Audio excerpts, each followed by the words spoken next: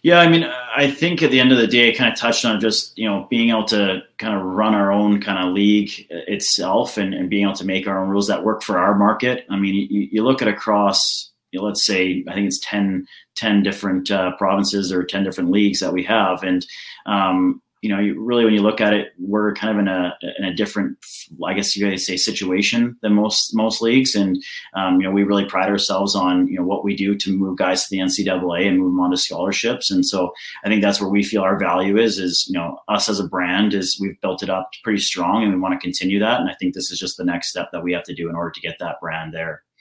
That was Brooks Christensen, General Manager of the BCHL Salmon Arm Silverbacks, and you are listening to the Up My Hockey Podcast with Jason Podollan. Just watch me now.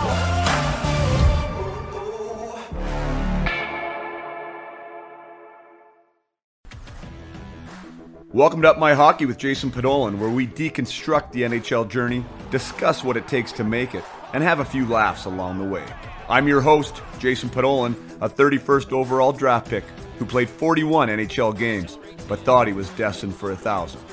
Learn from my story and those of my guests. This is a hockey podcast about reaching your potential. Hello there, and welcome back to That My Hockey Podcast with Jason Podollan. I am Jason Podollan, your host, and today is episode 60, and it's a bonus episode. I had the privilege of speaking with Brooks Christensen live in my Up My Hockey parent group on Facebook. And Brooks Christensen is the general manager of the Salmon Arm Silverbacks, a team in the BCHL. BCHL is one of the biggest feeder systems to the Division I universities in the United States for scholarships, and it's the place where most players try to play if they aren't going to play major junior. So if they aren't going to play in the WHL, some even in the OHL, they will come out to the BCHL to seek that U.S. college scholarship and to continue their hockey careers at the collegiate level. And Salmon Arm is part of the interior division of the BCHL, which is probably recognized as one of the strongest divisions in Junior A in Canada. And the BCHL has been a part of quite a bit of discussion lately because there has been discussion, even some press releases that the BCHL is going to leave the National League where they play for the Royal Bank Cup. Which is a national championship. They play against the Alberta Junior Hockey League, the SJ, the Saskatchewan Junior Hockey League, and so on and so forth, all across the to Eastern Canada. And there has been discussion that they are going to leave that association, and they're going to act as an independent league. So there is lots to talk about. There's been a ton of unrest within the BCHL this year, as there has been with all of junior leagues across Canada. The BCHL is back playing now. They've started their own mini season in mini bubbles. And yeah, I mean, it's messed up the recruitment process for teams. They haven't been able to see, or COVID has messed up the recruitment process for BCHL teams. They haven't been able to watch players here in the West because the seasons have been shut down. So we talk about that. We talk about how it's affected the players on their team and on rosters who are seeking these Division I scholarships when the recruiters from the United States, one, can't cross the border like they usually do, and two, there's no games to watch. So now they're watching either games from last season or the limited action they've seen this season. We're talking about that in this episode, and also a little bit about Brooks and how he got to the position of being general manager for Salmon Arm. So pretty informative. I thought this was a great conversation, and I think that there's a lot of interest from parents and from players about, what does it take to get to the BCHL? How do I do it? How do I get the attention of teams? What are they looking for? And what's happening to players right now in this COVID era of being a junior player. So I thought I would release this, a special episode on a Thursday. I hope you enjoy it. And yeah, here is Brooks Christensen, the GM of the Salmon Arm Silverbacks of the BCHL.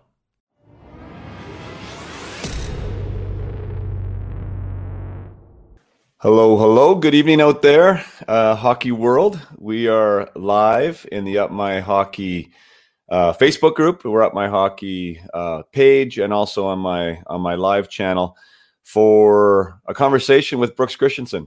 Brooks, welcome so much to the show. And we are speaking with the GM of the Salmon Arm Silverbacks tonight. Yeah, thanks for having me, Jason. Hey man, no problem. I thought he'd be an amazing guest. For a few reasons. One, obviously, I'm local to this area, and I know a lot of people that follow me are, Western Canadian.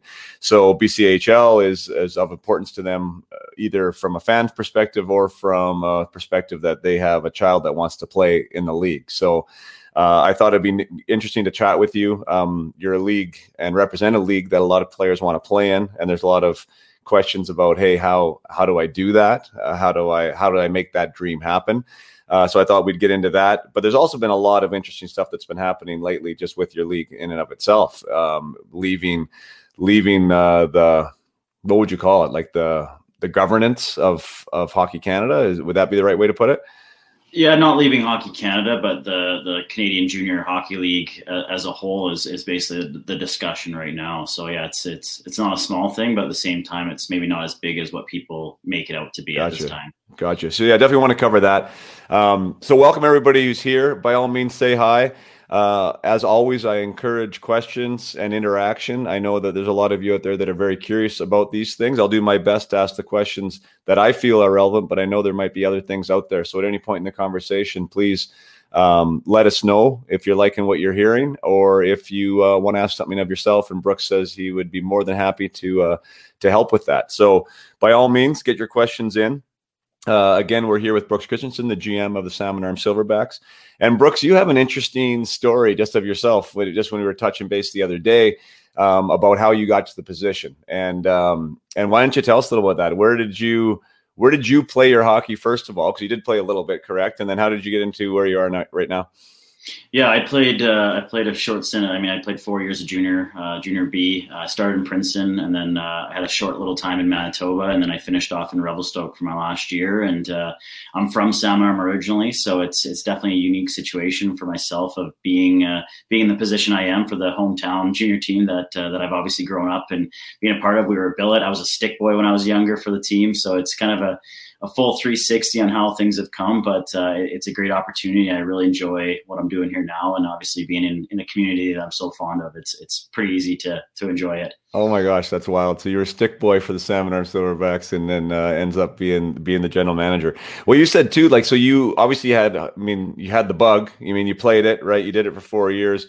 You left, and then was it always something that you knew you wanted to pursue, hockey in some regard, or did you come back to it, or how did that transition work?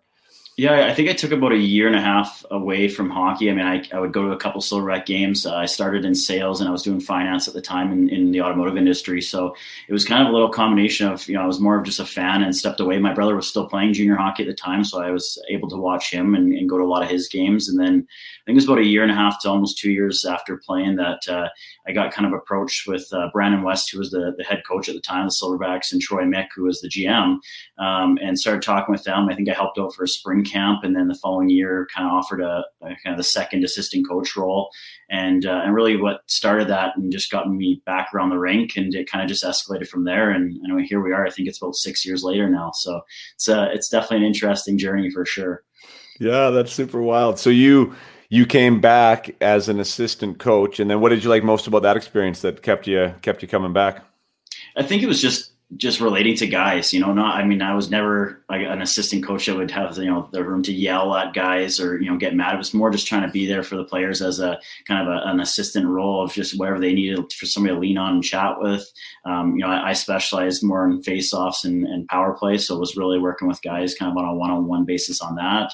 And just, really enjoyed just being there for any guy's needs and whatever it was. If it was, maybe they weren't scoring or getting points or, just struggling just in their game itself. It was pretty neat for me to kind of start with that, but I kind of knew that coaching was never my forte. It wasn't something that I wanted to be a head coach at one point in time. I really enjoyed the business side, and that's kind of what transitioned me over to the position that I'm now in at this time. Awesome. So you rose up organically. We talked a little bit before. You had a pretty good mentor there in Troy Mick, who's been around the game as a player and as a back office guy. So you had some tutelage from him, I assume, and then Troy left, and you the ownership saw something in you and kept you around and moved you up. Yeah, it was. Working beside Troy was phenomenal. I mean, I learned so much from the guy. He's a brilliant hockey mind, and just his passion for the game is next to none. So I think I transitioned after my second year of assistant coach. I switched over to the marketing side and really started to focus more on the business side of things. And then basically, as we kept moving forward, when Troy left, I had a pretty good relationship with the ownership at that time, and they offered me operations manager, and so I did that for about a year before taking over the GM role and really making my focus more on the hockey side and business, of course. But it's kind of just all gelled together, and every day is different. And that's what I love about this job. Cool. So do you have any goals, dreams, hopes after the Silverbacks? Is this something you'd like to pursue at whether a major junior or NHL level someday? Well, I think it's pretty hard to say no to that question, right? I mean, it's something I never thought that would be even something in a category that I would be able to talk about. But talking with quite a few different hockey minds, it's definitely something that's crossed my mind more and more. I mean, I have a really good opportunity here in Salmon Arm. Our ownership's great to me. We've got a lot of unfinished business. Last year we started to get on a roll before COVID shut us down. So really want to make an impact here in Salmon Arm before looking any further. But I think it'd be pretty hard to turn down any of those two leagues. They're both fantastic leagues, so it'd be really good to get to work with that as well. Well, that's awesome. I mean, you have a young yourself. I mean, I believe you're 30. Hope you don't mind me saying that. And I think your head coach is 32. And I think that's really great to have that youth. And it sounds interesting to say youth, but I mean, obviously your players are in their teens and maybe 20s.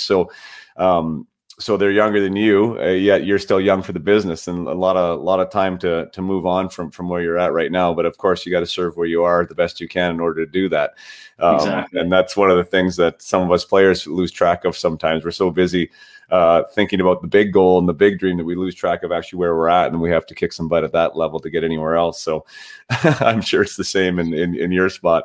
That's great. I love the fact that you were stick boy, now the GM, and in that seat though, I mean, and we are, again, for those of you who just joined in with Brooks Christensen here of the Salmon Arm Silverbacks GM.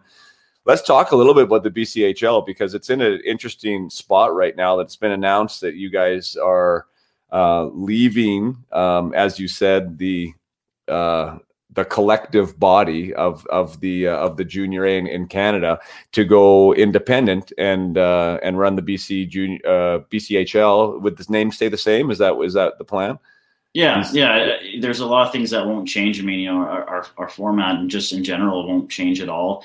When I took over 3 years ago as governor and sat on the board of directors with our league, it was amazing what Chris Hebb, our commissioner, kind of stepped in at that time. It was, I think, his first year was my first year, and really just wanted to mold us to be our own business and be able to promote ourselves. And so, it's been a discussion for ongoing years. And at this point in time, it's the Band-Aid's being pulled off, and there's a lot of discussion behind that. Even I don't know what's going on there, but I think it's at the time where we're pretty independent, and our league's done a great job. Even looking through COVID here, what we've been able to handle and accomplish.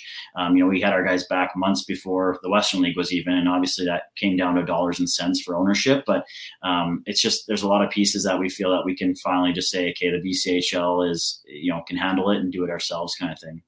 And so is it then official? This is happening next season. You guys will be independent. Is that 100% done?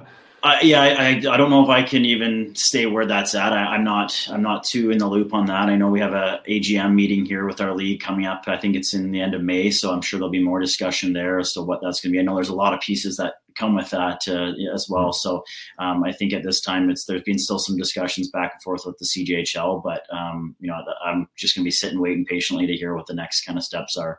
Sure. Would you mind walking us through like what you maybe the advantages of doing something like this, and why the owners are thinking that this is a good move? Yeah, I mean, I think at the end of the day, I kind of touched on just being able to kind of run our own kind of league itself, and being able to make our own rules that work for our market. I mean, you look at across, let's say, I think it's 10 different provinces or 10 different leagues that we have, and really, when you look at it, we're kind of in a different, I guess you guys say, situation than most leagues. And, we really pride ourselves on, what we do to move guys to the NCAA and move them on to scholarships. And so I think that's where we feel our value is us as a brand is we've built it up pretty strong, and we want to continue that. And I think this is just the next step that we have to do in order to get that brand there. Gotcha. Well, what do you what freedoms were you allowed? I mean, I don't have the recruiting rule book in front of me, or like what you guys are allowed or not allowed to do right now under the current format. But I assume this opens you up to do different things, which would be one of the advantages. What are those different things that you'd be able to do, or that you won't have to abide by, I guess, if this goes through? Yeah, I think the biggest one, I guess, would be territory, like the 16, 17-year-olds from out of province. I know, and obviously Europeans, that's another big one, and imports from the States, kind of all those categorized in that same area. So there hasn't been any discussion, I know, from at least that I've been a part of what that's going to look like. I know I've had a lot of advisors reaching out, a lot of, parents asking, okay, what's this going to do? At the end of the day, we're still playing 60 minutes of hockey every night. And until I know further and until it's announced further, that's pretty much all that I can, I guess, say at this point in time and know what's happening. Right. So the composition of the roster could potentially change. That would be one of the things that would change. Yeah, I think it's pretty, when you look at across, you can see that, most of our 16, 17-year-olds are BC born, players. So it's really making sure that, we keep obviously the focus in BC, but also open the opportunity up for other players to be able to come into our league. Gotcha.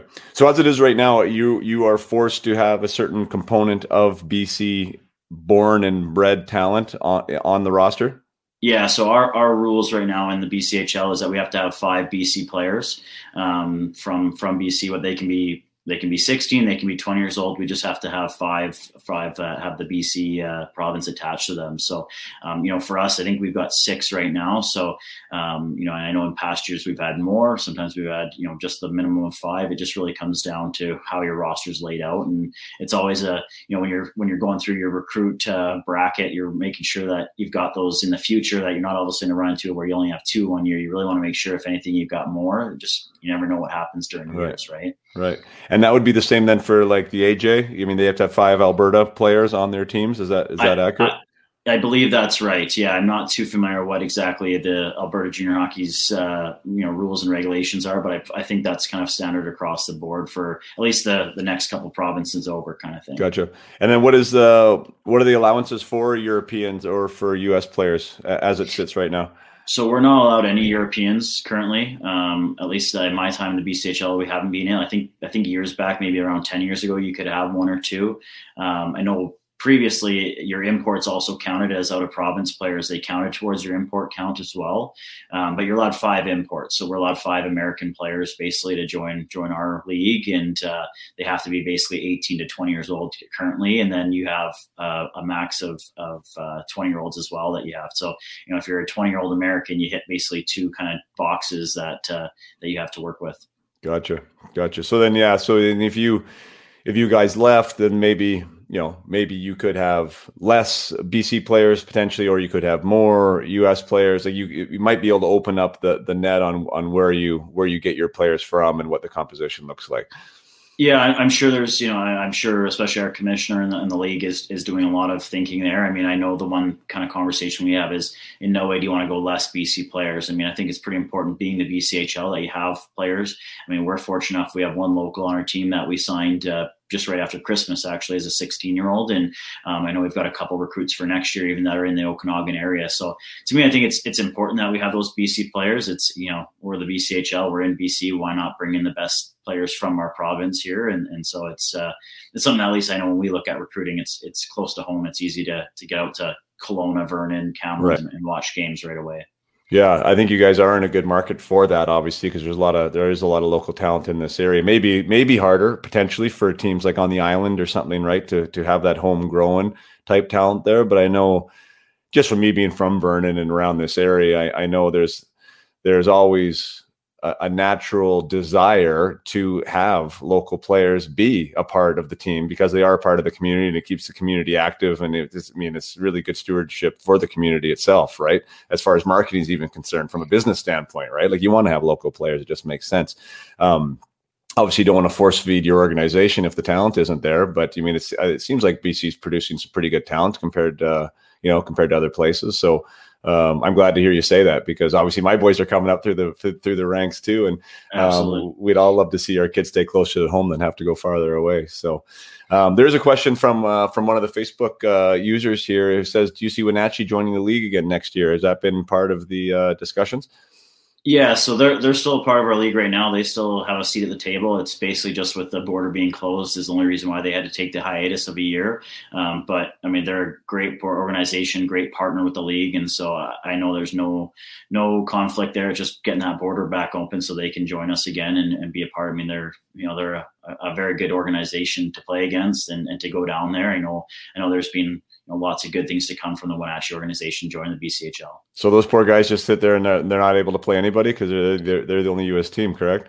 Yeah, they. I haven't heard too much of what's been happening lately. I know they were just practicing basically as a group and trying to get some exhibition games when they could down there. I know that I think obviously in Wenatchee they were shut down as well for a bit, so they didn't get ice until I think like late October as well. So it's kind of a combination. They've gone through a lot of things, but I know that Bliss and Clarkey, they're the head coach and GM, are doing a great job of what they can do right now. All right. Yeah, so if you guys just joining, we're sitting with Brooks Christensen, the GM of the Salmon Arm Silverbacks, discussing all things BCHL. How has this impacted this year? One, I think I'd like to talk about your current players. So like your team as it stands now. I know some have been committed to, they kind of know where they might be going. Others are still looking for scholarships. How has the mood been around the locker room, and what are colleges and recruiters doing right now? Are they contacting you? Are they trying to ask for practice tape? Or, I mean, what does that whole climate look like? Yeah, well, I mean, I think we look back when I think it was the end of November when we got shut down. I mean, we had a meeting as a staff right away and said, okay, we need to come up with a plan of what things are going to look like until we get back playing. And at that time, we thought it was a couple of weeks. We didn't think it was going to be, what was it, been 3-4 months now, I think, at this point. So, we really focused on development, whether that was in the gym or on the ice. And so we put together a plan, and kudos to our coaching staff. They've done a phenomenal job of keeping our guys engaged, making it fun. We filmed pretty much every practice for the first, I think, 2.5 months, whether that was at that time we could do scrimmages or we could do small area games, or it was just straight skills. We filmed that, and we were sending out to any schools that we were talking with, and whether it was myself getting a call from an NCAA team or Tyler or Carter, our coaches, really our biggest focus was getting out any content to those schools that needed it at the time. I know we had a couple guys kind of right on that edge of getting a scholarship, and their biggest thing is they want to watch games, right? I mean, at the end of the day, you need to see games in order to see these guys perform, and that's why this was so important to get these games back. I think some people that are not in the know of hockey don't understand what the importance of this this year. For one thing, I mean, you got 19-year-olds that were affected last year. I mean, we had one 19-year-old that was phenomenal for us in the first round of playoffs. We get shut down. He doesn't get a scholarship last year because they couldn't watch him continue to play. And then this year for him to get shut down as well again, and now to be back playing, it's so important these guys get exposure. And so, from the minute that we got shut down, our guys just really bought into development. They trained in the gym 6 days a week. We were on the ice 5 days a week, and really took the time that a normal player would probably do in the off season. We were doing right in the middle of the middle of winter. So it was really important for us that we kept the guys engaged, and Tyler and Carter did a phenomenal job of making it fun for the guys. So it wasn't repetitive the same day, same thing, where I know talking with some other, teams in other leagues, guys were getting pretty restless of, are we going to play this week? Are we going to play this week? And, are we really going to practice again? And so we had some players that didn't even go home for Christmas. That's how bought in they were of just development. And then there's the NHL side of things. I mean, the draft, nobody knows what this draft's going to look like and everything, but we had 2 players for us that we had NHL teams calling. And our biggest thing was getting them exposure and making sure that they didn't have to leave and go to another league that was playing in order for this to happen. And so it's been great to see. I think yesterday's game, we had about 8 NHL scouts at the game, and I wasn't at the game today, but I'm sure there was probably about the same amount. So it's so important for these guys to get this exposure that they need.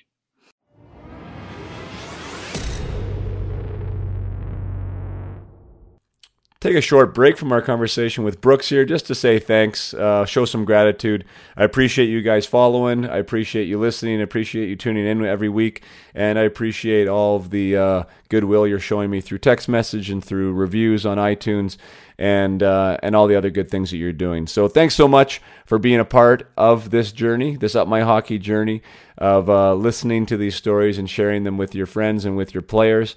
And using the journeys of others to help help support careers, whether it be yours or that of somebody else's. That's what it's all about. And I will continue plowing forward and finding great guests as long as everyone is finding value. So hearing that there is value out there means a lot to me, and it motivates me to keep rolling. So thanks again. And now back to the podcast with Brooks Christensen. Yeah, when it's so competitive too, obviously, right? I mean, there's only so many spots, yet these universities need to fill positions too. So like, do you see have more scholarships gone to areas that we're able to play and we're allowed to keep going just because of the fact that, like you said, well, they can watch these guys? Is that was been happening? Yeah, I mean, I would say so. I mean, you look at the USHL. I mean, they pretty much just kept going right through. They didn't really have anything to shut down to. So I'm sure that there's been more, deals go out to kids that way just because they were being seen, they were being able to go watch, and NCAA schools can still go watch those games where, they can't cross the border right now and get up and watch our game. So it's all on Hockey TV. It's all on Instat. It's all on these, on the computer, basically how they're watching games. So it's definitely a bizarre time, but and then there's a fallback of the NCAA gave everybody another year. So if you're a senior, you get an extra year of schooling. Now that changes your roster completely. Where now you've got guys potentially coming back for another season that maybe you had a recruit that was 19 years old or 20 years old planning to go next year, and now they're getting pushed back a year, or that changes their roster. So that's where I think we've seen the most kind of transitioning of everything is that.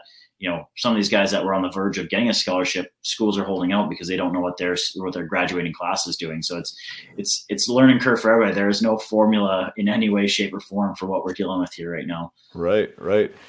And we all know, of course, there's a product on the ice and people can see and watch that product, but a lot of these things happen because of relationships too. Certain schools like certain teams, or there's certain management that know players or recruiters in different areas, and they really lean on guys. I would imagine now more than ever with scenarios like that where the phone gets picked up and says, "Hey, do I take this guy?" Or maybe you're doing the vice versa, or your coach is calling saying, "Hey, this is a guy that we have and nobody's able to see him, but he needs to be on your team." Like, is more of that happening this year? Maybe because of the situation too.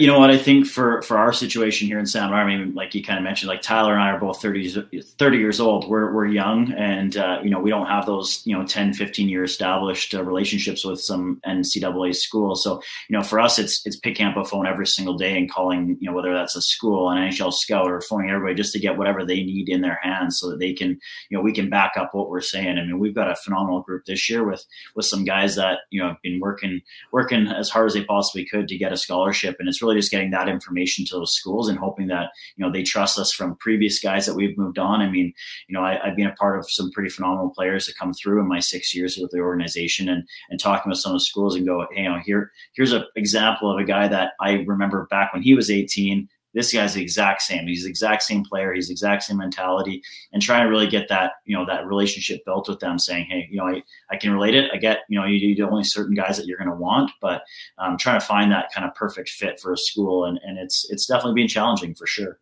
Right. Is that something that for you as an organization and maybe part of your culture is, so some teams focus on winning and the championships and that type of stuff, and others maybe are more focused on the players and having them move on and get the scholarships. Is there one foot in front of the other with that? Like, is that something you guys want to hang your hat on? Is that you get players scholarships? Well, I think we definitely hang our hat on that. Just so the fact that last year, alone, we moved 11 guys on to the NCAA. We're starting to get more and more guys with scholarships already come into our organization, but for the most part, it's been guys that, don't have anything, and we need to help them get that. And so last year was a big year. I think we were in the top maybe 2-3 teams in our league to have that number be in the double digits. And I think that really goes to show the hard work that our staff puts in order to make that happen. But it's also on the players. The players have to do the grunt of the work with really just being on the ice every single day and improving. And so, that's an important piece, but, kind of answer your question, winning is obviously it's job security, it's consistency, it's, becoming a better program. And we made a huge jump last year with our program to become third in our division. And, for those who don't know about our division, it's probably the best in Canada. The interior division is so competitive every night. Your consistency is such a big thing for us, is that you have to be ready to go every single night, whether you're playing playing the Pentictons, the Vernons, the West Kelownas, the Wenatchees. Everybody's such a powerhouse team. Even Trail. I mean, Trail was moved a lot of big players on. I mean, Ken Johnson is probably going to be a top, I think, 5 draft pick here this upcoming year. And so it really just goes to show that the quality of players that our league brings in. And I mean, you look at Penticton. I mean, everybody kind of talks about Penticton as this powerhouse, and any given night it can go either way. It's just a matter of who wants it more, and they're a skilled team. You have to show up against those guys, or you're losing, no matter what. Right. You mentioned players coming to the program now with scholarships already in hand. Would that be generally then the U.S. players that you guys bring in that they want to continue their development? They've already been given scholarships, or how would a Canadian player arrive at the program with a scholarship in hand? Yeah, I think we look at like the CSSHL, for instance. I mean, they've done such a great job adapting to the kind of new era of hockey. And so there's definitely some guys that have either established a conversation with those schools before, and then we're just kind of helping facilitate that and work together on that. But yeah, definitely some Americans. I mean, at the end of the day, Americans, it's a lot easier for them to get an NCAA scholarship just because they're American. It's cheaper for a school to give a scholarship. But I would say it's getting closer and closer to 50% from Canada and 50 from the US. But at the end of the day, it doesn't hurt us. It doesn't sway us away from a kid if he doesn't have a scholarship before coming. If anything, we want to work that much harder to make sure that kid gets one. Right. How about for you guys? So, I mean, we covered the other end, the players that are on your team, and these guys are trying to get somewhere else, whether it's the NHL or a scholarship, and anxiety is pretty high. But how about you in your chair with your hat on, and you got to make sure you got a team for next year, yet you can't necessarily watch kids play either, and you need to know what kids are doing too. So how are you handling that for the season of 21-22? Yeah, a lot of it is being on the computer. I mean, watching any games, like, for our U.S. players that have been able to play, it's been easy to be able to tap in and watch their shifts. From in Canada here, it's a little bit different. I know we've, tried to get to some practices when we can and be up away from the team in the stands and trying to be as careful as we can to make sure we're following all the rules. And then it's talking with coaches. I mean, we signed Nathan Mackey, who I know you've had on the show here. And that was a great relationship that we built with Jason Beckett from the Okanagan Rockets. And really, it was just communicating back and forth with him. Nathan was a great player that we had back in August. And it kind of the same thing. Like, we got to see, I think it was 5 games before they got shut down. So it's like, okay, you watch those 3-4 times, it gets old, right? You need new content. So I was trying to get some practice footage, whatever that was, in order to watch. And it's adapting. It's kind of the same thing when we got shut down for ourselves. We met and said, okay, how do we scout here? How do we recruit, make sure that we're still, when normally we'd have players fly in, come visit. We'd have players from all over BC, from Canada, come travel to Salmon Arm for a weekend. And, it's a pretty easy sell when a kid comes from, let's say, Toronto area and comes out to Salmon Arm or the Okanagan, and, the drive from Kelowna Airport to Salmon Arm coming through Cal Lake. It's a pretty easy draw where I don't think I've ever had anybody say, wow, this isn't a beautiful area that we live in. And well, I get to play junior hockey here. Like, are you kidding me, kind of thing. Right. So it's definitely changed drastically. I mean, I know a lot of Zoom calls when we got shut down last year. It was the same thing. It was Zoom calls for recruiting with the families, with the players, with advisors, whatever that might be to make it work. And, a lot of hours of staring at a screen, I guess, and watching hockey. Sure. Yeah. I mean, so I guess you just got to find ways to make it happen, right? I mean, you bring up Nathan, which actually maybe is a good story because he really turned your guys' heads. If I got my chronology right, but it was at the camp that he got invited to, and it was essentially a rookie camp, right? Like with the first one was because he played U15 in that CSSL or whatever, CSSHL or whatever that league is, right? The Academy League. Yeah. You had seen something there. And of course, I mean, a lot of players get a lot of invites and you're going to different levels there. And I'm not sure when Nathan got invited, and correct me if I'm wrong, if he was like necessarily labeled as a blue chip type prospect, but you went to your first camp and then you did well enough there to get invited to the second one. Is that accurate of the story with Nathan? Yeah, so I actually I remember watching him last year. I was in Penticton for the CSSHL playoffs, where every league of age group comes there and plays. And it was basically right before we got shut down. I think I watched 2 days of hockey, and then we got shut down right before another game was supposed to start. And so I got to see him there for the first time live. And then our staff invited him to our rookie camp, or our ID camp, which we ended up having to postpone with COVID happening till August. So I think it was like the first week of August we held that camp. And Nathan, what stood out on the page, I remember you and I talking about this, was what stood out for me was his fitness testing. For a young kid, I mean, I think he might have even still been 15 at that time.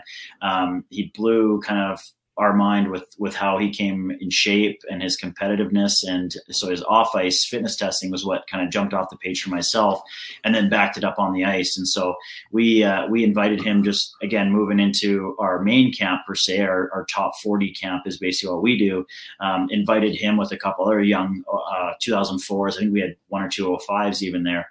And the impact that he left with us after that main camp was what really started to get us more engaged with him. I mean, he was definitely competing hard every single day. His consistency was up, and that's something I'm big about is consistency. You have to really make sure that you can play every single day, every time you step on the ice, that you can compete. And that's what stood off the page when at main camp for me. We would have loved to have him in exhibition games just for a young player getting that first chance to play. But then, of course, with the I think it was what they called it at the time. It was like the pods or the cohorts and everything like that. You couldn't do it. So I basically had to send him to Okanagan and say, hopefully we can affiliate you and get you up in some games. And then just kind of stayed in touch and kind of moved from there. So he's definitely a prime example of a kid that just came to a camp and made an impact, and it's just escalated from there. And obviously now he's a committed player for us for next year, and was able to get into a game a short period of time, but think the world of him and looking forward to his future with us. Oh, that's great. And maybe it's good just even to talk about that, because some parents, I shouldn't say parents, but there's different ideas about what these ID camps are. And obviously you guys are a business and you guys need to make some money. And some people think, it's a cash grab, and no one ever comes from the ID camp and will ever make a team, and they just invite everybody in the world. But that's obviously not the case. You can't fill your entire roster with people from an ID camp, but you might find 1 or 2 guys, right, that you'll invite to main camp and that you want to have an eye on, you want to get a closer look at if they make the right impression. And they do go on and become Salmon Arm Silverbacks, and they do go on to be BCHL players. So would you recommend parents, some guys have more than one invite a lot of times, right, to a camp? Sometimes they overlap. What would be your advice to parents handling that or players that are listening, that the ID camp scenario, and where do you go and why do you go there? Yeah, I think it's something that I did when I was young, and I remember going to camp, if pretty much all May was booked off, where every weekend you were going to some kind of spring camp. The first piece of it is obviously it's, the ice time availability is, for, I think it's whatever you charge in the $200-$300 range, for how much ice you get in, it's pretty tough to get that in a normal, just going and getting some one-on-one sessions. So I think there's definitely a value to it for us in our organization. Like we've had, I'm going to say in the dozens that we've signed from our camp, and a lot of them are younger players. So if you're a 15-year-old or a 16-year-old really looking to get your name out there, going to a spring camp or an ID camp or a main camp is definitely the perfect opportunity for you. For one, you're playing against older guys, so you're going to see how you shape up against a 19 or 20-year-old that if you were a 16-year-old playing in the BCHL, you'd have to make sure you can compete against those guys. And I think that's what really kind of jumps off the page for the first part of it for young players, is that, okay, here's where I actually stand with older players, and then we've had some 19-year-olds where they come into an ID camp. We've never heard of them, never even seen them before. And, they make an impression, and you invite them back to main camp, and they get some exhibition games in. And we've had, it's nobody's got the same path. Everybody's got a different path and a different kind of formula to get to their journey of junior hockey or whatever it is. And that's really, I think, where those ID camps just kind of give you that opportunity. Do you encourage or do you field phone calls from whether it be a player or from a parent, just maybe asking questions about where they lie or what your interest level really is, maybe, or even what the roster construction looks like for next year, because sometimes people have questions and they're curious. And I actually, and not to bias your response with this, but I do encourage the players to understand where it is that they're trying out, right? Like, what does the composition of that roster look like? Is this a place where you think that you can fit? Are you a good fit? What's the coach like? So to do their homework, sometimes, sometimes maybe that might mean talking to a GM. A lot of times it doesn't have to mean that. But do you answer those calls, and do you encourage parents or players to talk or ask questions?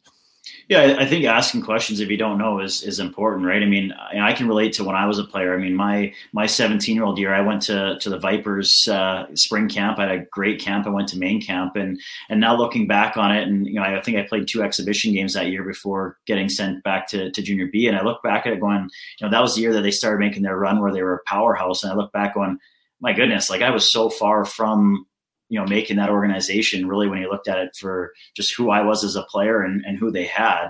It was really something where, I've talked with my parents going, I really wish I would have known. I really wish I would have asked more questions of where did I fit? Was I actually a piece that was considered for that roster? And so for myself and Tyler, that's been something that we've talked about, is we really want to be honest with families, with players. I mean, I've had personal family members that, their kids have come up and obviously had conversations with them, and you're saying, hey, we'll never turn away a player from coming and trying out, but maybe guiding them in a different direction of saying, hey, this might be a better at least starting path for you. And if I can be a guidance for anybody and helping that way, I'm happy to have those conversations.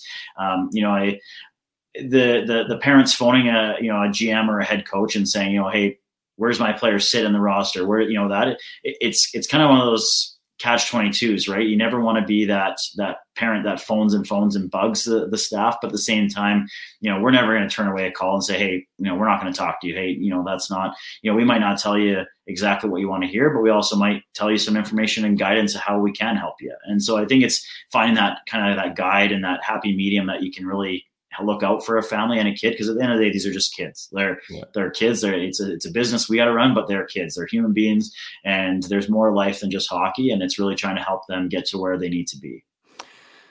Yeah, that's a great point. And you mentioned parents and players there, and I work with players on an individual level, sometimes one-on-one, sometimes in a group. And one of the things with my private clients, and depends on the age and where they're at, but like, those discussions are hard, and I really encourage them to have those discussions on their own, right? To stand up, to knock on the door, to pick up the phone, and ask the questions, even like to recruit themselves, to let somebody know that they're interested. Is that something that you think is favorable? And again, obviously, be honest with your answer. Some people don't like the phone calls. For me, I think that does show agency. I think that shows ownership and passion, and that they're capable of handling themselves. And sometimes, like, that's sort of the thing that's really like, wow, that's pretty cool that this kid give me a call. Like, how do you sit on that fence? Do you like when kids would make that phone call? Yeah, I don't think I'm anywhere in my career that I can turn down phone calls. I think first off, I don't think I've done enough in this world of hockey to be able to say that, hey, I'm not taking phone calls from that. Like, that to me is just, I would rather be a resource for a family and rather have a good, rapport with somebody, rather than just saying, hey, I'm not interested in talking with you, or hey, it's not going to work here, kind of thing. So I'll never turn down a phone call from a family or from a kid. I know, looking back when, my parents never played hockey when I grew up, and my dad learned to skate when we were learning to skate, my brother and I. And I know Gary Davidson was a prime example of, when I was a stick boy, and I know my parents asked them a lot of questions growing up of just being the junior team before he sold the Silverbacks, of going, what's our road? Junior B was something, as a 16-year-old, I knew nothing about. I just knew that I played hockey and played midget, AAA, whatever that was at that time. And okay, what's the next step? And that's when we asked, Gary for a lot of it, of kind of help with that. And looking back on it, I would definitely wish I would have asked more questions and got to know more stuff, but it's something where you take what you learn, and I'm trying to implement it into what I'm doing here nowadays. Yeah, I mentioned, that we have that common bond there, or tie, with Gary Davidson. Because, at 15, I played in the BCHL. I don't know if you knew that or not, but I was obviously from Vernon, which you do know. And so there was that decision of, like, trying to make a decision before you really made a team, right? Vernon wanted me to go to their camp. Gary wanted me to go to Penticton. Vernon was in that whole frame where they were always kind of vying for the title, and they would bring in a lot of 20-year-olds at the end of the year and kind of change their composition up when they were going for it at the end. And so we kind of knew that history. And Gary was it was more of a personality thing again, right? Like, it was this, he was really honest. He was really transparent. It seemed like he was authentic in the fact that he wanted me to be there for the season that I was going to be played. And so that was a decision that we went with. I didn't really want to get in an environment where I was trying to compete for ice time with a 20-year-old that was coming in at the halfway point or something. And that decision worked out, really well. Gary did play me. I think I earned the ice time too, mind you, but I did play, and I was there, and it was a good experience, and played in the BCJ. But I remember that at the time, it was hard to navigate. Like, where do you try out? I mean, like, where do you go? And how do you know if it's the right decision? And obviously you never really do know if you're making the right one, but you just go with your gut sometimes, and it works out. But I think what you and Tyler are doing, like, answering those phone calls, like you say, and being present and being around. I mean, a lot of parents and a lot of players are well, even Nathan, I told you that, like, that one of the biggest decisions was the relationship that he built with Tyler from that camp, and how Tyler talked to him, and like, approach him and communicate with him, and he just felt comfortable going into that environment, so that I think that says volumes, for the comfort level of the people that you're bringing in, and even the culture that you're creating there. So kudos to you guys for doing that. That's job well done. When it comes to that whole parent thing, like, the hockey parent, the crazy hockey parent, is obviously that's been out there and it's been talked about. When is too much?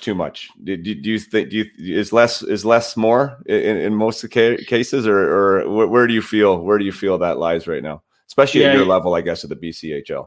Yeah, I guess I'll tell a story a bit of my first experience in junior, like when I became an assistant coach with Brandon, and I remember it was maybe an hour after one of our first games, and I'm sitting in the office, and a phone rings, and it's a parent, and he's talking Brandon's ear off, basically, of ice time, of where my opportunity for my kid is, and so on and so on. And I remember he hung up, and he goes, "Well, that's the first one of the year, and there's probably gonna be a couple more." And I remember sitting there going, like, "Wait, you tell me parents actually do this?" Like, I was so green to it, I had no idea. And he goes, "All the time." So I remember driving home from the rink that night, I phoned my dad up. I said, like, did you not call for me? Like, what's going on? Like, I remember going, like, well, you could do that, like, and Tyler and I talk about this all the time, and going, like, our parents, it was just, you didn't do it back then, and times have changed so much where you start building those relationships more and more. And personally, for me, it's less is more. I think these kids, when they get to be they're young adults, they should be able to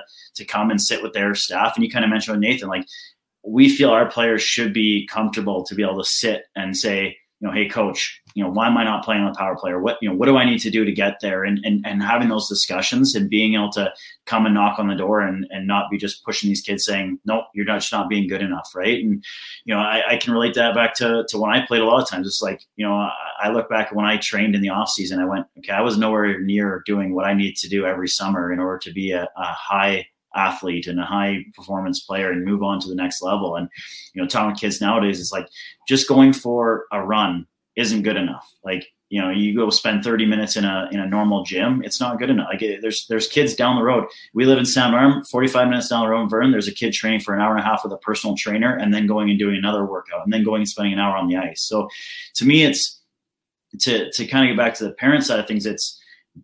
There's questions to be asked for sure, and I think there's those kind of just not knowing pieces, and happy to answer those ones when it comes to the ice times, the opportunity. What are you going to do for my kid? I think there's such a fine line of when it's crossing too much, and so I would definitely say less is more. But I'm never going to be the one to say, hey, don't call again here, kind of thing. Like, we need to kind of nip this in the bud, kind of thing. It's really just trying to engage and just trying to tell parents, hey, let things unravel, and see, like, if you're a San Arm Silverback, we're always going to have your kid's interest at heart here. If there's ever a trade, it's not just because we're making a transaction. It's because there's a more opportunity for your kid to go play for another organization that has that spot to fill. Or, if it's a defenseman for a forward, it's going, okay, we needed a defenseman, they needed a forward. He's going to go and get more opportunity, kind of thing. Right. Yeah. And I would guess that it rarely ever helps. And I would also guess that it would more probably hurt. I mean, like, and I guess it depends on the flavor of the phone call, or how often the phone call is again. But, like, obviously parents are well-intentioned, they're very passionate about their kid, but, you guys got a hard job to do, especially a coach. And when you have somebody in your ear, like, it's hard not to be biased towards the kid in some way when it comes to that too. So I always let parents, like, let your kid go through the door. Let your kid knock on the door if he's not happy. Let him ask the question, or her, obviously, in depending on the league. But I think that's where the respect comes from. I know of me as a coach, I love a player that can come talk to me. I love a player that wants to stand up for himself and for what he thinks, maybe he wants or deserves. I think that's great. Those conversations happen. You know what I mean? And sometimes coaches make mistakes, and it's okay to have those conversations. But you need to get out from under mom and dad's little wing, an umbrella. And a lot of times the players don't even want it, right? But the parents are still involved, and they want to be involved. And I would just say that would be my recommendation to anyone listening is, as much as you want to talk to your kid, if he has the same feelings you have, which is very important as well, then let him go have the conversation. Anyways, moving on. When it comes to getting players in front of you, especially in this year, do you encourage, do you take videotape? Do you want to hear about somebody? I mean, it's tough to have eyes everywhere, I guess, right? Like, how do you go about that with player recruitment and player resumes and that type of thing?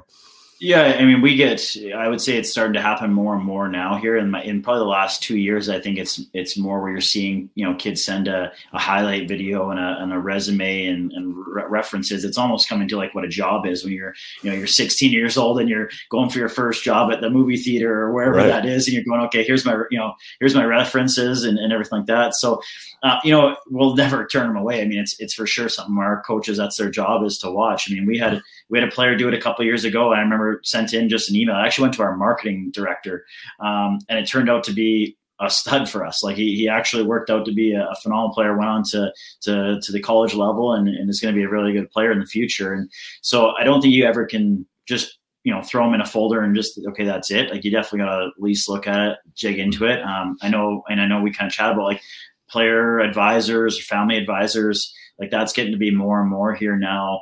As a thing of the future here, and trying to really make sure you have the right relationships with a guy that knows the style of player that you like. And so I'd say it's definitely changed a lot over the last couple of years here for sure. And I think the more kids can get their opportunity to get their information in front of us, the better, kind of thing.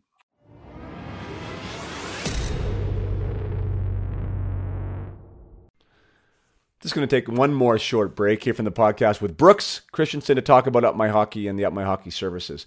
I am building my fall schedule as we speak. So many of you who have been interested as far as from a team development aspect is concerned, if you're a coach or a general manager or a program director for a team out there, an academy or a junior program, by all means, reach out.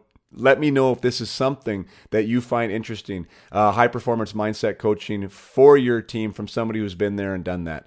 I really like the work I did last year with teams. Found a sweet spot with working collectively with a group of individuals. And when the concepts and themes be part of the backbone of the program, it's really inspiring how much more you get out of players because they buy into their own development and they buy into the development of others too that are surrounding them. And together, you're stronger than the individual.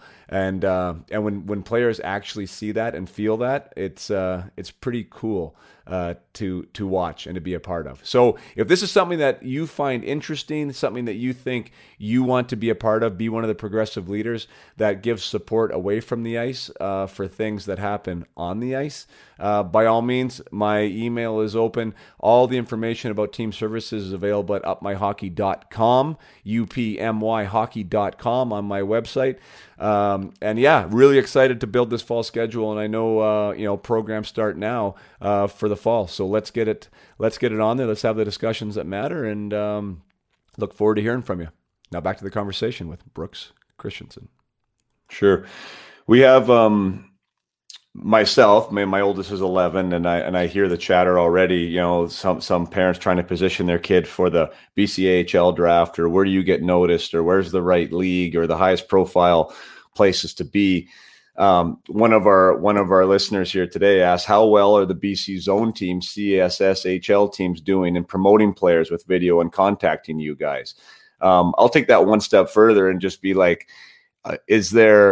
do you try and have eyes everywhere? I mean, is there places that you do watch more? And then also, with the Facebook user here too, how well are these teams doing in promoting and bringing people into your league?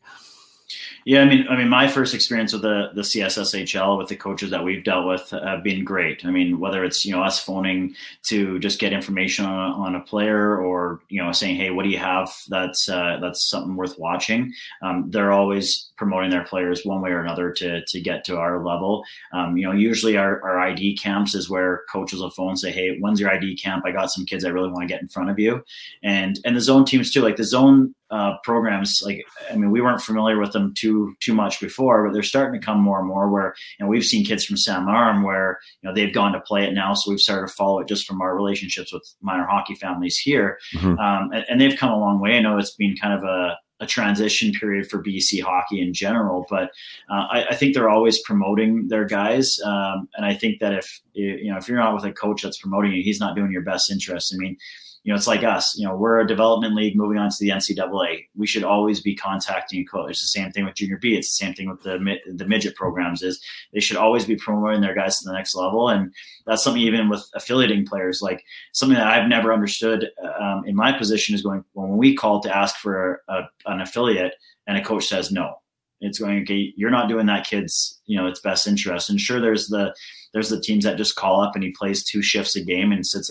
on the bench, and that doesn't do us any kind of service. But usually when we pull up a kid, he's going to get shifts, and we know that if he's a top player for that team where he'd normally get ice time, but we're going to pull him up. Like, we want to make sure he's getting in the game and getting that experience so that, when it's next year, I mean, use Nathan as an example again. Like, we got him and Jason in the Okanagan Rockets organization in general was phenomenal with that. They were pushing to have him come up and join us, and really trying to do everything they could to make sure that happens. So I think it's definitely, you got to pick and choose your organization that you go to. It's no different than when we're recruiting. It's a family's got to pick what makes sense for them. And I think it's just trying to find that right fit for you that that you can trust that coach to get you promoted to that next level.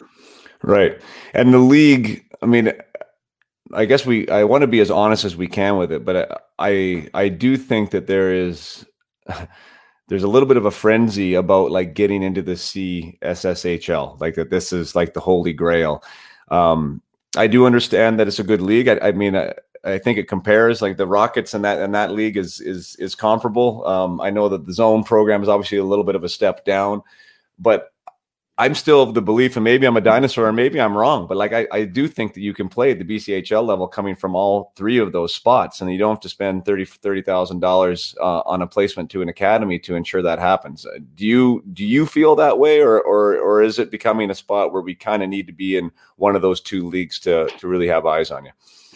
Well, I think it's like I kind of mentioned before. I think there's a formula that's different for every single player. I don't think that 2 guys are the exact same and need to go the exact same path.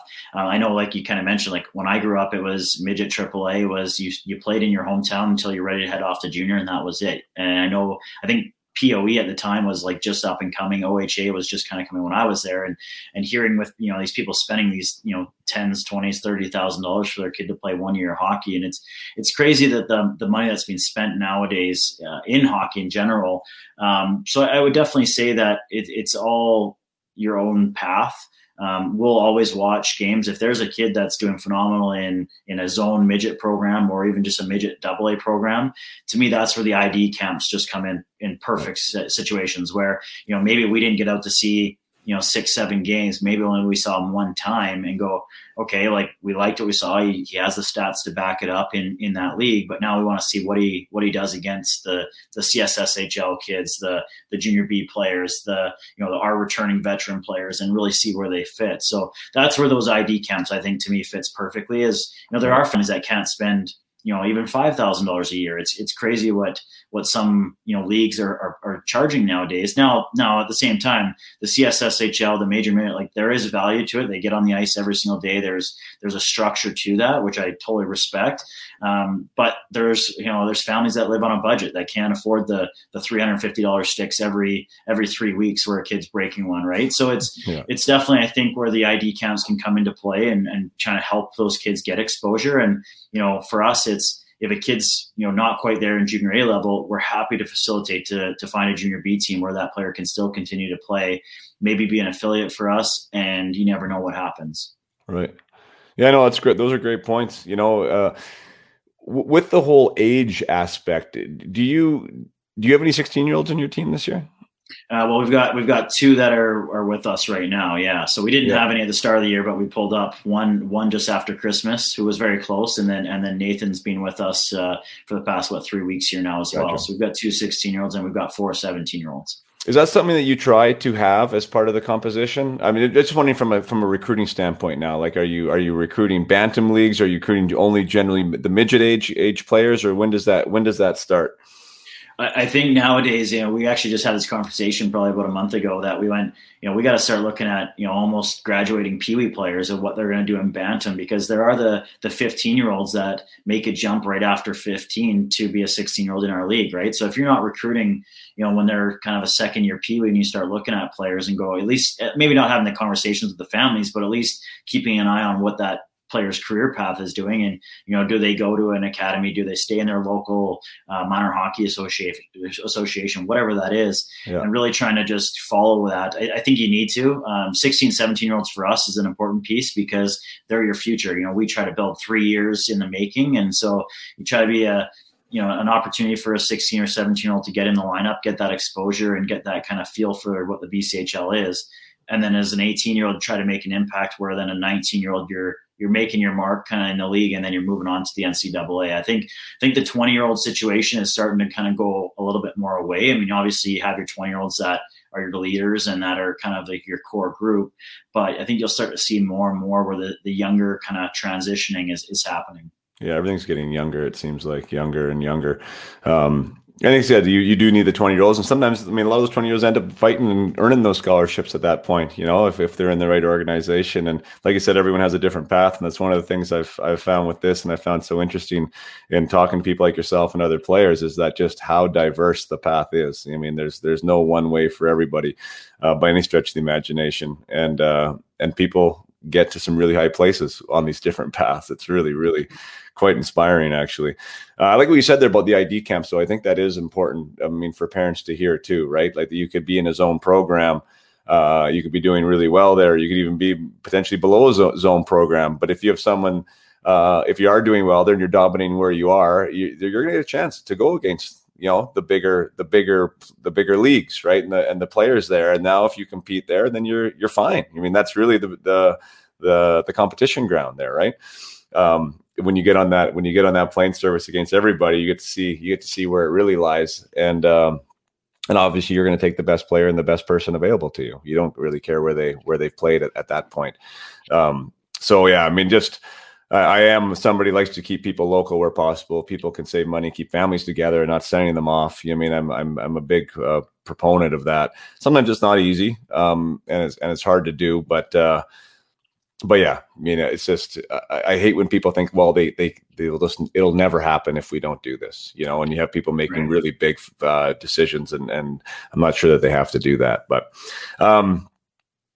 let's maybe finish with, and by the way, everyone who's listening, as you know, it's Brooks Christensen here. If you've just joined late, Salmon Arm, GM of Salmon Arm Silverbacks. If you have any questions, by all means, please ask. I'll finish with, how do people make that impression in camp? When I'm talking to players, there's different ways to do it. One, just out of my own curiosity, is fighting even a thing anymore in camp? Like, is that something that you guys let happen? Does anybody do it? Is it frowned upon? Is it smiled upon? What's that flavor like? I mean, I think fighting in general, I mean, personally, I'm a fan of it. I think, my brother was a tougher guy. He was a big player that had to fight lots. And, I was never the type of guy, but so I think the game's definitely shifted where fighting's kind of an anomaly now at this point in time. I mean, we have the odd fight in spring camps or main camps or ID camps. It's more or less probably two guys fighting for that position where they know that, they're close and one wants to prove himself kind of more and make their mark. And then there's also the other side where a guy's, sticking up for a teammate or a young kid. I mean, there are 15-year-olds in these camps. And if a 19-year-old goes running over a young kid, I'm sure there's probably another older guy on that same team that's going to stick up for that guy. So to me, it's not something that, maybe the 10 years ago where you'd probably fight 2 or 3 times in a camp just to get your name out there. But to me, the biggest thing that I look for is consistency, is just really if you can be from the minute you step on the ice at the start of camp to the end, and you're the exact same player that entire time, to me, that's what jumps off the page. Goal scoring is great, but there's a lot of players like, you look at a defensive defenseman, they're probably not going to stand out in an ID camp whatsoever because they don't make mistakes, they don't get exposed, and they really just do what they're asked to. And so to me, that's what we really look for is, okay, what are these kids doing in this 5 games, 6 games, whatever that weekend is, and really evaluating on that rather than, it's great if a kid can score, 15 goals in a camp, there's obviously a value to that. And chances are if they do that, there's, maybe a small chance that they can transition that into a BCHL exhibition game where they're going to score goals and do that kind of stuff as well. But to me, it's for one, can they learn? 2 is can they compete? 3, do they come up, come with in shape? How's their fitness testing? We do a lot of fitness testing. And that's something that we really look at. And if you come and, you're dogging it and you're tired after day 1, it's pretty easy to see what you've done for the past 3-4 months preparing for those camps or whatever that is. Right. So I think consistency is probably the biggest thing for us is that we really watch for. Yeah. Good for you. And I think the one thing that the players I don't know. I just remember when I was that age, you want to be in shape because you're going to be better on the ice. That's obvious. So, that's one of the reasons why you're doing what you're doing in the gym and why you're being committed. But for someone like you wearing that hat and that chair, you can improve the physical condition of somebody too, which you guys recognize. But the thing is, it's a telltale sign of how important it is to them. Yeah. Right. It's almost like a little bit of a recipe card of what's inside that person. Right. And I think that's the part that the players kind of get or don't get, you know what I mean? Is the fact that this is this is your resume. This is you and what you care about and how much you're willing to put in, because it is the one thing you can't control as a hockey player, right? 100%. There's only so much you can control. And that's one of them. How prepared are you for this camp? And I just think you talked about compete, that fires me up too. That's what I named my spring team, the Up My Hockey Compete, because you can control that. And you can stand out in a camp because you do that. You can't always score goals. You can't always make that perfect play. You're not going to be amazing on your breakout pass all the time. But if you want to compete for pucks and if you want to compete for space in front of the net, that gets noticed. And you can do that every single shift. And it's up to you. So it's that easy, right? You can stand out and then now your eyes are on you and now you get more looks. I don't know. I just that. I get super passionate about that because in this day and age too, when I'm watching the games, it's, because the physicality has gone down, I think in general that it's easier to stand out when it comes to those loose puck battles and stuff. And I think, and who doesn't want a competitive player on their team, right? No, that's exactly. I think, when we look at it, a camp and everything, it's there's more guys that are just a hardworking 3rd, 4th lines, even in the NHL, you look at it, there's more guys that are those role players that are energy guys than there are the top ends, the Matthews, the McDavids, the McKinnons, there's only so many of those guys. But there's a lot of teams that are made up of those, 3 lines of straight competitiveness in them, right? And so to me, that's definitely you kind of touch on the addition part of it. You look at a dancer, they're usually a stage with all eyes on them, and that's their time to audition. It's the same thing. If you compete hard and you're skating as hard as you possibly can every shift, you can control that. You can't control if a puck's going to go in the net every single time, right? So it's something that's super important to us, and I think it's making sure that for us as guys that are prepared, we know that when it comes to a big game, that they've done everything they need to leading up to that weekend to be prepared to play in that game and be competitive.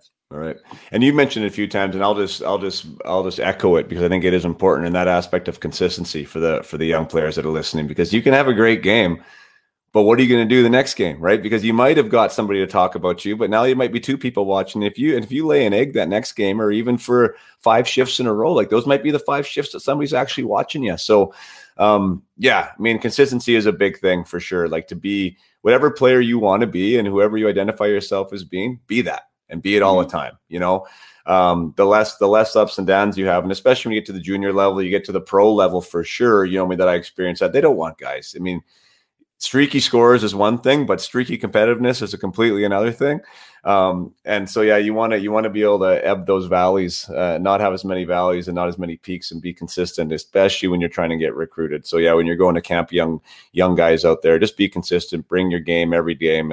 And the one way to really catch eyes is just show that you want it more, and that's going to get you some attention. There's one kind of a funny question here. Maybe we'll wrap up with, Hey, Brooks, how much does a stick boy in the BCHL get paid? Just asking for a friend. I think you get quite a few sticks. I think I'll remember back in my days. I know, and it's funny actually. I was talking to somebody the other day about this. Is going like, I remember playing with the 100 flex sticks cut down because I got it from a Silverback, and I was just so pumped. And now you see these, Raven sticks and Bowers coming out with these smaller flexes. So it's not worth it. I'll tell you that right now. It doesn't pay enough. If that is a true trust, is that a volunteer position? Usually, young kid probably wouldn't get paid anything, right?